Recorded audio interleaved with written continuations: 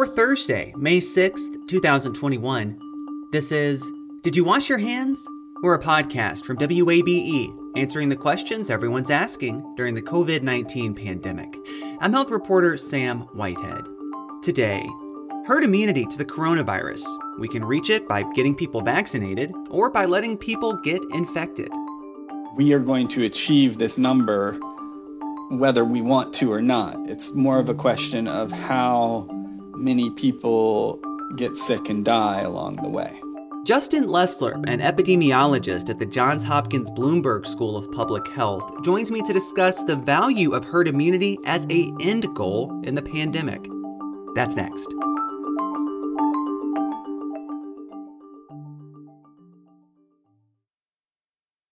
You love free, and at Ameris Bank, so do we. That's why we're proud to offer worry-free, hassle-free Ameris Bank free checking. Manage your money your way with convenient access to digital, mobile, and telephone banking, all with no monthly service fee or minimum balance requirements. At Ameris Bank, we're with you. For more information or to open an account, visit our local bankers in person or online at amerisbank.com/free checking. Other fees such as overdraft fees may apply. Ameris Bank, member FDIC, equal housing lender. Hi, it's Terry Gross, the host of Fresh Air. We bring you in-depth, long-form interviews with actors, directors, musicians, authors, journalists, and more. Listen to our Peabody Award-winning Fresh Air podcast from WHYY and NPR. Support for WABE's local coverage on maternal health and mortality comes from Georgia Health Initiative, whose mission is to inspire and promote collective action that advances health equity for all Georgians. Learn more at georgiahealthinitiative.org. Politicians and public health officials have frequently talked about the pandemic ending when the U.S. reaches herd immunity. But the term has a specific meaning that's slightly different from the way it's often used. And Justin Lessler, an epidemiologist at the Johns Hopkins Bloomberg School of Public Health, says it's a goal we'll reach regardless of any public health intervention. He's with me now to dive into what the term actually means and how to really understand it in the context of the pandemic. Justin, thanks for talking with me. My pleasure.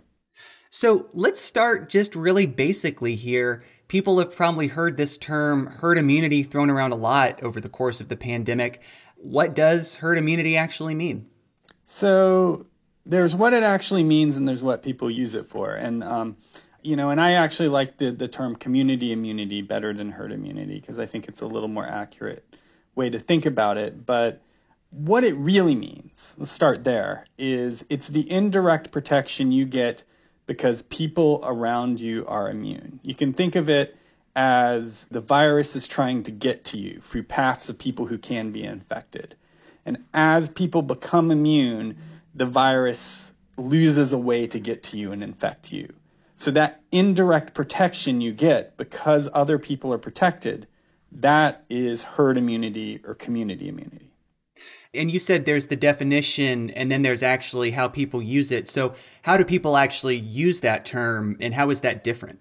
So people usually use it to refer to the critical immunity threshold or the herd immunity threshold, this point where if the disease is introduced into the population, it's unlikely and probably not going to cause any large outbreaks or epidemics.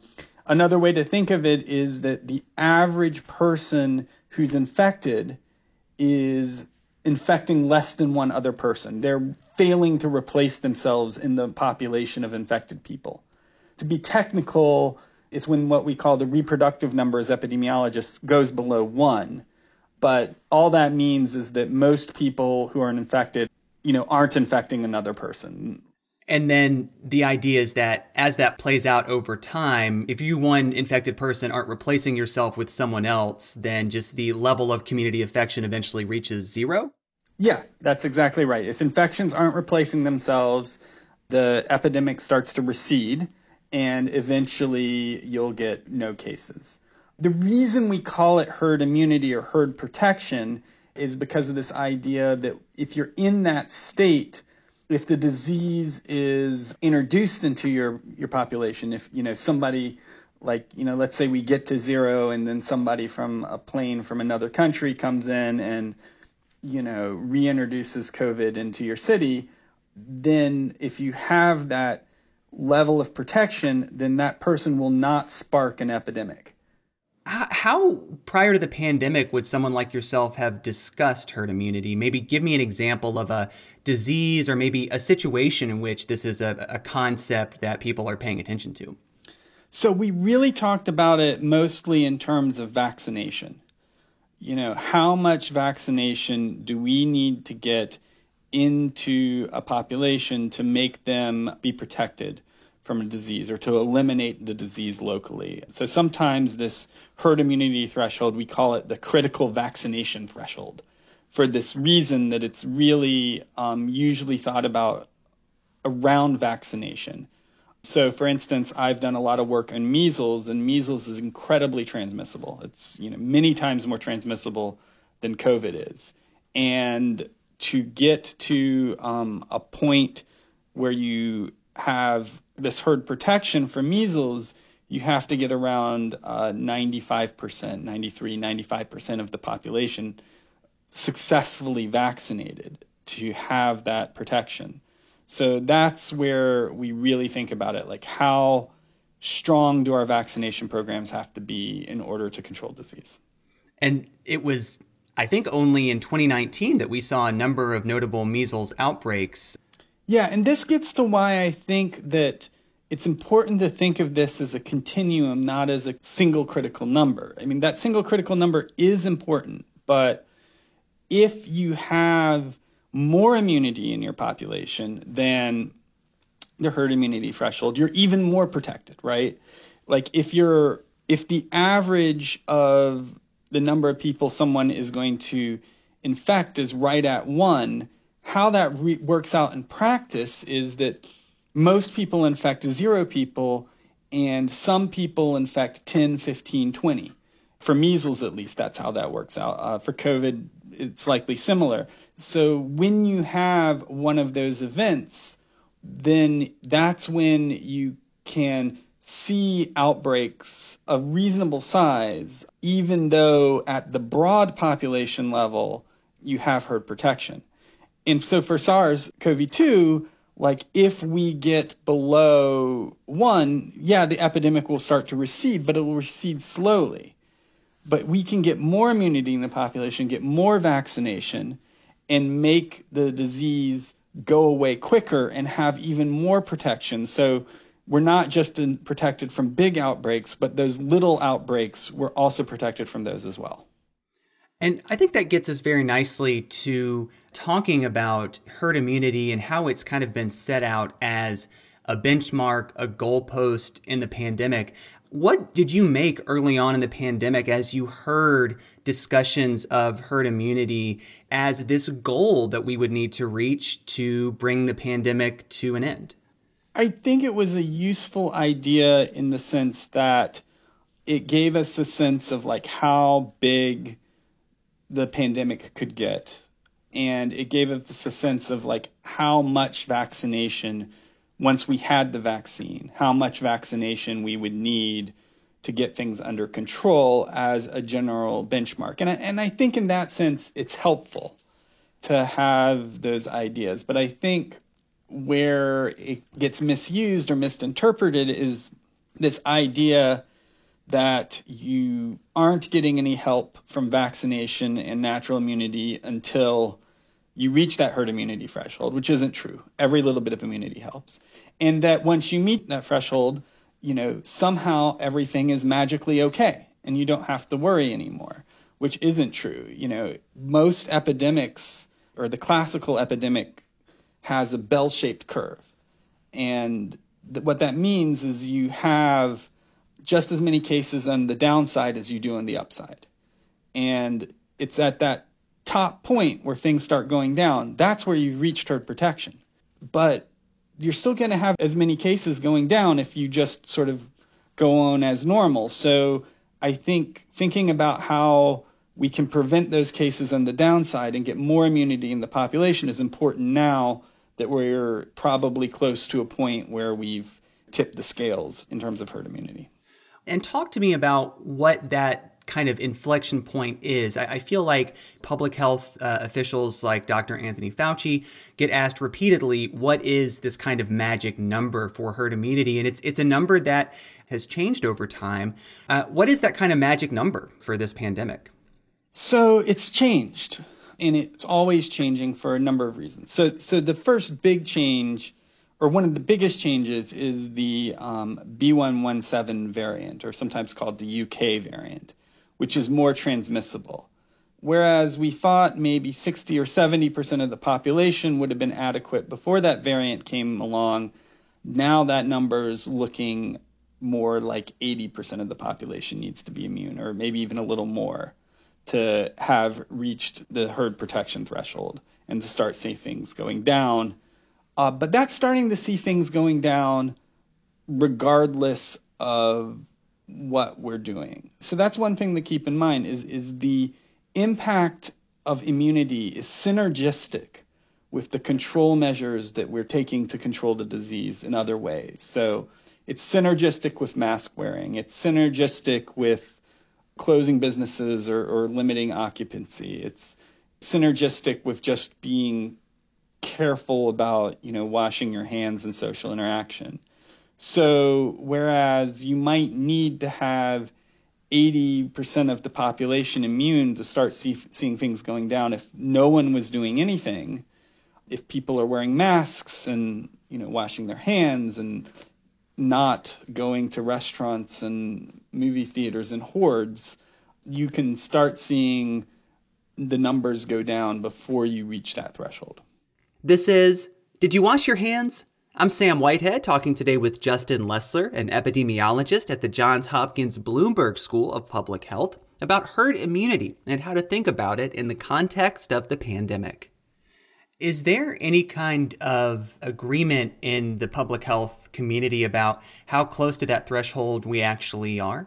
I think there's general agreement that we're not quite there yet, that we are at a point that with control measures, it is possible to bring stuff down. I mean, in a way, that's not saying much. If you look at the cases and they are going down, which they are in the United States, if slowly, then you have reached the threshold of herd protection, given the other control measures in place. I think in terms of how much immunity there is out in the population, there's a bit of debate in that, but most people at this point, I think, would agree that between vaccination and natural infection, we're probably over half the population immune now. But there might be some debate about exactly how far past half we are. We are having this conversation in the context of, I think, a little bit of a changing landscape when it comes to the value of thinking about herd immunity as a reachable goal. I know I was struck by a piece that ran in the New York Times this week that included interviews with lots of different public health experts. The conclusion was maybe this isn't a goal that we can achieve here in this country, herd immunity. Do you think it is still a goal that we can reach? I think it's something that'll happen. So in the sense that if you think about what's going on here is we have a amount of immunity we need for the virus to sort of start receding. And we can get there through vaccination and we can get there through natural infection. But even more so, if we don't get there through vaccination, natural infection is going to happen and it will get us there. The virus is going to fill in the gaps of the immunity that we don't achieve through vaccination. We can reduce the amount that happens through, other control measures. So that is one way in which we can maybe get rid of the virus before we reach the threshold. But I do think that we are going to achieve this number whether we want to or not. It's more of a question of how many people get sick and die along the way. You really are highlighting something there, this idea that now that we're in this stage of vaccination in this country where vaccines are still widely available, that other mitigation efforts like masking, like distancing still have value because, vaccines alone are not going to prevent this pandemic from continuing? Yeah, I mean, they're our best tool, but they're not our only tool. So I think the more we can keep, other measures in place until we get cases down to 0 or close to 0, the better and the more lives we save. Before we had the vaccine, taking part in social distancing, doing things to prevent infection, maybe felt a little bit like you were just delaying the inevitable, right? The virus would be, continue to circulate. But now that we have the vaccine, doing those things gives people time to get vaccinated and gives the population time to accumulate a lot of vaccine immunity and drive the viral levels down to 0. And some of those infections maybe can be permanently prevented, or at least prevented for a long time. Herd immunity is not just a number you reach, it's a state that you have to maintain. So lay out for me the kind of road ahead. What are some of the challenges if we say do reach this kind of saturation of some kind of immune protection of keeping that up over time? So there's two things that'll be, battling against it or working against it. And one is just the fact new people are born. And they're not born protected against the virus. So if we think of, a virus as needing fuel, kind of like a forest fire, right? That immunity is taking away that fuel, but new births into the population are adding to that fuel. And we need to make sure that kids, once the vaccine's approved for younger children, are getting vaccinated to maintain the levels of herd immunity as time goes on. So that's true for every virus we combat, right? Like it's a major problem for measles, for instance, because it's so transmissible. You have to make sure a lot of kids get vaccinated. The other thing we'll be battling against is the fact it's clear that this virus can evolve, and it can probably evolve to escape our immunity. This is what happens with flu. You have to get vaccinated every year against influenza, not because, your immune system somehow loses its strength or anything like that. It's because the virus is evolving to escape from your immune system. That's how it stays alive. So we need to keep revaccinating to sort of stay on top of the virus and keep up with it for flu. It's not clear how fast that process is going to happen with COVID-19, but I think the early indications are that it will happen, which means that we will have to probably revaccinate people going forward to keep up with this evolving virus. I wonder too about this. Pandemics are not monolithic. We've seen over the course of the last year and a half here in the country, some parts of the country seeing surges while transmission is lower in other parts of the country. I imagine that's going to be a challenge moving forward too, just the way that this virus moves through different populations that say have different levels of immune protection. Absolutely. There's pockets of what we call pockets of susceptibility. People who can be infected based on places that have been missed by the first waves of the pandemic through either, careful control measures or random chance. And there are places where people won't take the vaccine. It's not like, those people who refuse to take the vaccine are evenly distributed across the country. There are populations that object for religious reasons or cultural reasons. And, so those populations will remain susceptible to that outbreaks in the future. In an alternate reality, was there ever a chance that we did, as a country, as a world community, really have the chance to reach herd immunity through our own means? Yeah, I think we're in that alternate reality, not in the smoothest way possible. We haven't done great, I think, as a country, and many countries haven't done great in controlling the virus before the vaccine came along. But we got this vaccine faster than I think any of us would have hoped back in March. And not just that, but it's more effective than any of us would have hoped. And then by March, I mean March 2020.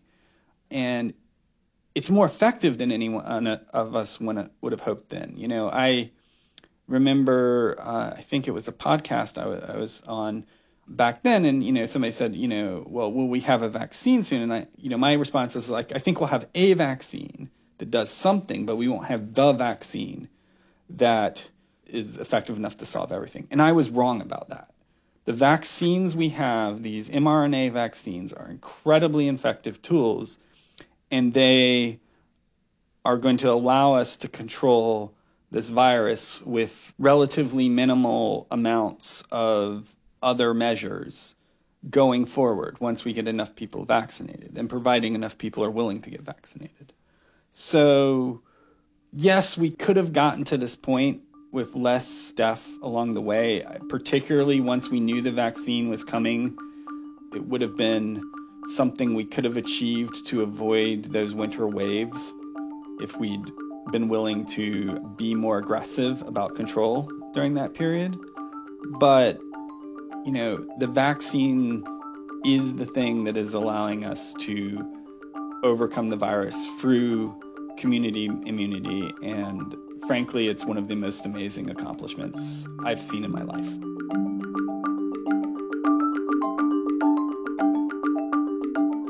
Justin Lessler is an epidemiologist at the Johns Hopkins Bloomberg School of Public Health. Did You Wash Your Hands? Is a production of 90.1 WABE Atlanta, where ATL meets NPR. WABE's managing editor is Alex Helmick. Scott Wolfel is Chief Content Officer. You can reach us at washyourhands@wabe.org. You can find all our episodes in your favorite podcast app. That's also where you can leave us a rating and a review. That really helps other people find the show. And you can find more stories on the coronavirus pandemic at wabe.org/coronavirus. If you haven't recently, now might be a good time to go wash your hands. I'm Sam Whitehead. Thanks for listening.